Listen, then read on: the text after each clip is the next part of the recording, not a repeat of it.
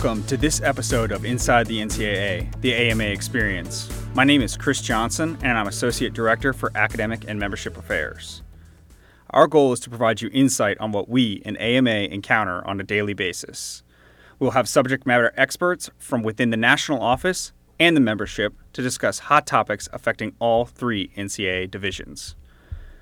For today's episode, we're going to discuss the Modernization of Rules Subcommittee and its impact on the NCAA Division I legislation. And to cover this topic, we'll be talking to Ty Med, an Assistant Director for Academic and Membership Affairs. Ty, how you doing today? I'm doing well, thanks, Chris. Ty, before we dive into the Modernization of Rules Subcommittee, also known as MRS, let's talk about your role in the national office. I'm an Assistant Director for Academic and Membership Affairs and have been at the national office for 3 years today. Our intern started today, so that always marks my annual anniversary since I started as an intern. I now serve primarily on our two Division I bylaw teams focused on recruiting, personnel legislation, as well as playing and practice season, or 11, 13, 17, as well as our 12, 15, 16 team, so athletics eligibility, financial aid, extra benefits, and then within those teams have a strong legislative focus. So I serve on our Division I legislation team, helping draft our legislative proposals that we've seen, especially in the past couple of years, with increased frequency. I came from Creighton. I was a student athlete, cross-country student athlete, and stayed for law school at Creighton, worked in the compliance office. I also work here with Division I SAC, and that was in part due to, while I was at Creighton, I was part of our SAC as well as part of the Big East SAC. Yeah, Ty, and it's worth noting, you're one of two people within Division I who serve across all of the 11, 13, 17, and 12, 15, 16 bylaws. So you're uniquely positioned to talk about the Modernization of Rules Subcommittee. And now diving into the Modernization of Rules Subcommittee, talk to us about your philosophy or the committee's philosophy with reviewing the rules. Yeah, I think Modernization's philosophy is really to respond to Division I's needs. And you see that through their evolution since going back really to July of 21, which is when they started kind of this first charge from the Board of Directors and the Infractions Process Council. And that charge was really, we need to look at the oldest of the old rules, or the rules that are just so outdated in this day and age, and need to fix them, but fix them in bite-sized chunks. So under that charge, we saw changes such as getting rid of 1-900 numbers in our recruiting legislation. I don't even know what 1-900 numbers are, to be honest. That legislation hadn't changed in 20 years. It made no sense for it to be in our manual. But they also had some more widespread and I think of the times legislative changes. And we saw that especially in the recruiting space with the changes they made to our video materials. So our video recruiting materials legislation just didn't make sense in the social media age. So there were changes there. Our recruiting advertisement legislation didn't make sense. Our endorsement legislation, especially in the social media age, didn't make a lot of sense. And even though there had been minor changes throughout the years, it didn't meet the needs of our membership in the 21st century. So how do we make those changes? And that was really their first charge. And then we had the Transformation Committee. And Modernization was tasked by the Transformation Committee to make probably more widespread, broad-based changes and then respond to those concepts and the feedback. So we saw a lot of socialization of concepts before they became legislative proposals in the modernization space to provide the membership the ability to react and tell modernization either you're going down the right path or you're not, which is why I think their philosophy is best summed up as responding to the needs of the membership. Yeah, great. And in terms of responding to the needs of the membership, the Modernization of Rules Subcommittee is composed of individuals from the membership. And how do they begin to take a look at their next subject they want to talk about? So under the first charge and that kind of infractions-based Board of Directors charge, that was guided heavily by probably three buckets. I think the first bucket is legislation that had been on the books and unchanged for 20, 30, I think we found 40 years out. And really, why is this rule on the books? And the answer was typically, well, no one's really following it anyways, or it's just so outdated it didn't have a big impact. So it made no sense in our kind of standard long legislative process to have a legislative change in this area. It was just unimpactful in that sense. So that's kind of their first bucket under the old charge. Their second bucket was guided by data from our enforcement staff. So enforcement pulled data in various bylaws and said, these are the ones we are most frequently seeing level 3 or secondary violations, or what we kind of would colloquially think as minor violations. We're seeing a lot of minor violations in these areas. So is that because it is a rule that is just easily broken, or is it a rule that needs to be changed because it's not meeting the needs and we're just catching up to that, and that's what we're seeing in the level 3 space? So that was that kind of second bucket. And then the third bucket was guided by AMA, and we brought to them areas of legislation, again data-based, where we were seeing a high frequency of interpretations and a high frequency of waivers. So the interpretations either told us the membership is confused on the impact of this or disagrees with the impact of this, and that's why they're asking us why they have to follow the rule. Or from a waiver standpoint, they're asking for relief from this rule so frequently that we need to think about whether or not it is something that's meeting the needs of our membership today. So that was the old charge. Under the Transformation Committee charge, and then following the Transformation Committee from the board, they've really been told where to operate, but with some flexibility. So they were told, go operate in personnel. Well, personnel is a whole big bylaw. What they really meant was look at our coaching limits. Go operate in bylaw 13, pay special attention to visits. Go operate in bylaw 15, pay special attention to team limits. So that's been more so post the formation of the Transformation Committee, and then following kind of the roadmap to transformation the board's taken us down. They've more so been informed by those entities where to operate with kind of that flexibility of how best to legislate that. So talk about, once the MRS or Modernization group discovers something that they want to change, what is their legislative track towards proposing new legislation? So Modernization has access to what's now called the Modernization track. They haven't used it as frequently recently because their changes have been more broad-based, but they did use it early on under that kind of, we'll call it biting at the edges charge, and really bite-sized legislative changes, because they recognized, these were the areas that hadn't been changed because they weren't super impactful or were causing a lot of confusion, but people knew what they were. So that Modernization track allowed them to introduce a legislative proposal during a council meeting 1 month. That introduction provides the notice to the membership, hey, this is a legislative change we're looking at and considering. And then the next council meeting, the ability to adopt that legislation and have it effective immediately if needed, maybe a delayed effective date depending on, again, the needs of the membership in those areas. So that was the Modernization track. We don't see that as frequently because their most recent legislative changes have been broad-based changes to our coaching limits. That's not something we can really stomach a change of knowing about it 1 month, changing it the next month. The same thing with our visit legislation. But that Modernization track has laid the foundation for potentially what we're looking at in this new legislative process context.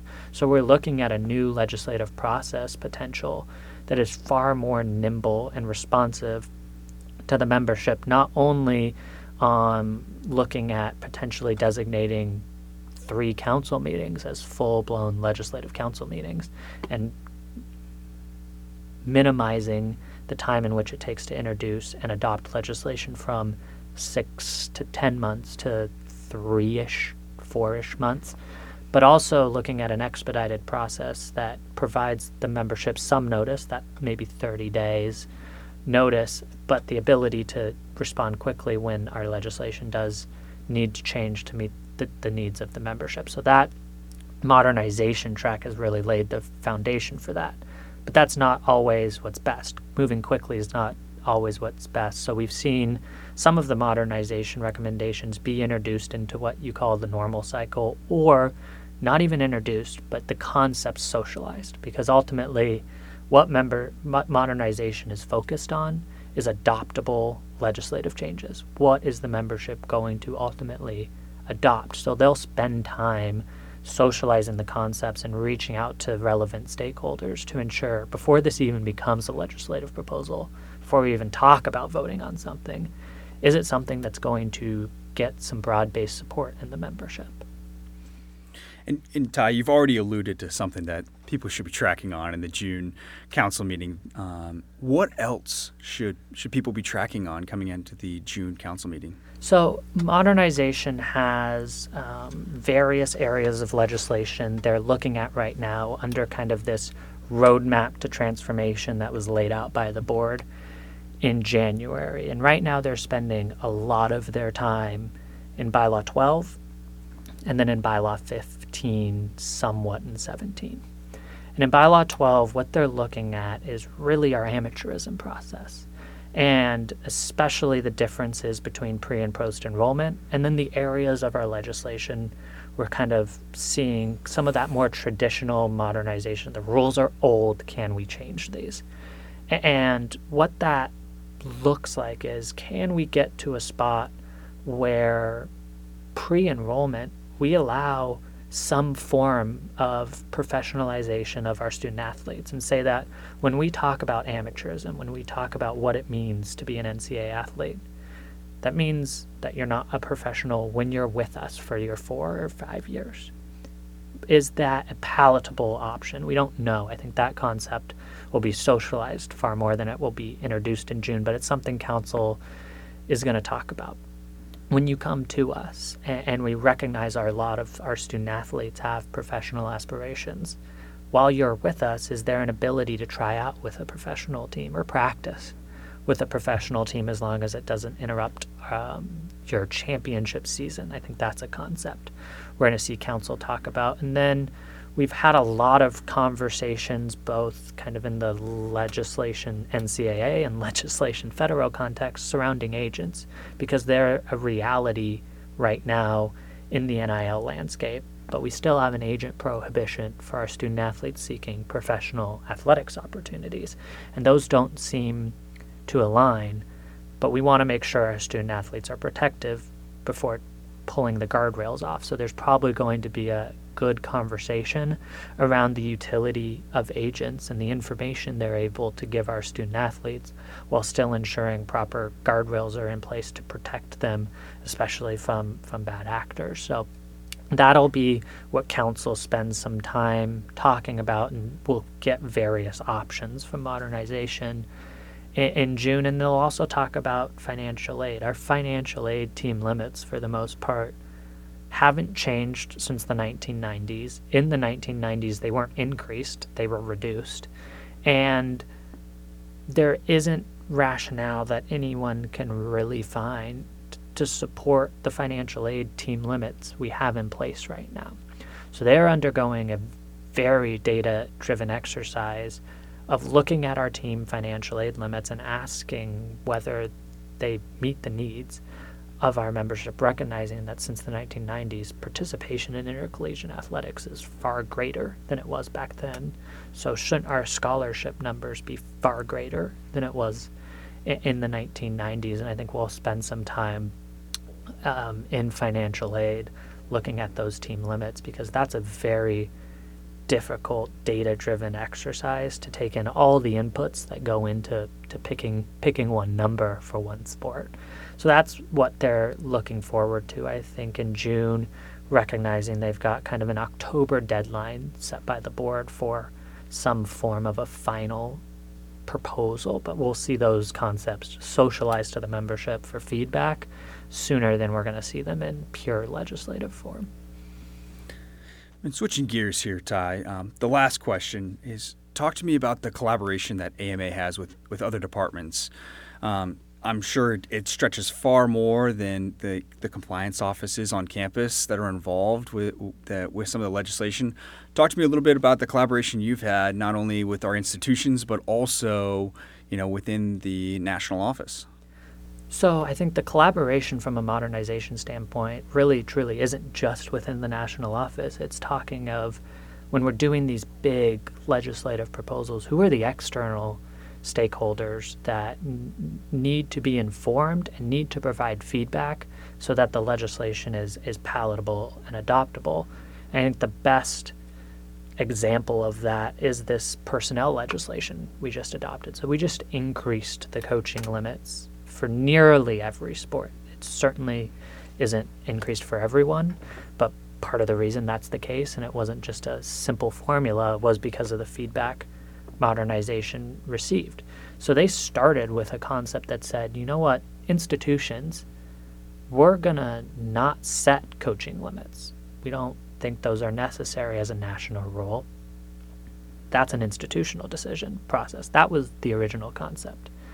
And that was socialized to our membership. And the feedback from our membership was that's not palatable. And it's not palatable for two reasons. One is student-athlete well-being. We don't need all of these individuals in the ears of student-athletes. We need to set a limit on the individuals who can coach our student-athletes. And the second reason was the competitive inequity that no limit could potentially result in. So in order to maintain the competitiveness of NCAA Division I athletics, we need to have a limit. But we recognize that the limits might not be right now. So what modernization undertook was looking at each sport, eliminating a couple personnel designations that didn't make sense, offsetting those eliminations with an additional coach. And then once they did that, they sent a letter to every single sports coaches association and said, this is the number we've arrived upon. We believe this is the number that best supports our student athletes. But if you disagree, let us know and tell us why. So we saw some adjustments to what modernization's initial concept was from a number standpoint based on that feedback from coaches associations, and then for those committees and sports that have some access to our governance structure from those committees as well. So based on that, we have a legislative proposal that took months to develop, went through several iterations, but ultimately was adopted by council in January and goes into effect July 1st. And I think the success of that proposal was entirely contingent on modernization actively ensuring they weren't the only people providing feedback and developing the proposal. The proposal needed to be informed by stakeholder feedback and collaboration. And because of that collaboration, we had a successful, very wide-sweeping legislative proposal adopted. Ty, thank you for taking the time to share your expertise on the Modernization of Rules Subcommittee and its role in Division I legislation. This will definitely be things that we'll be keeping an eye on come the June council meeting and even after the June council meeting. And to our audience, thank you for tuning in to this episode of Inside the NCAA, the AMA Experience. Be on the lookout for our next episode in July.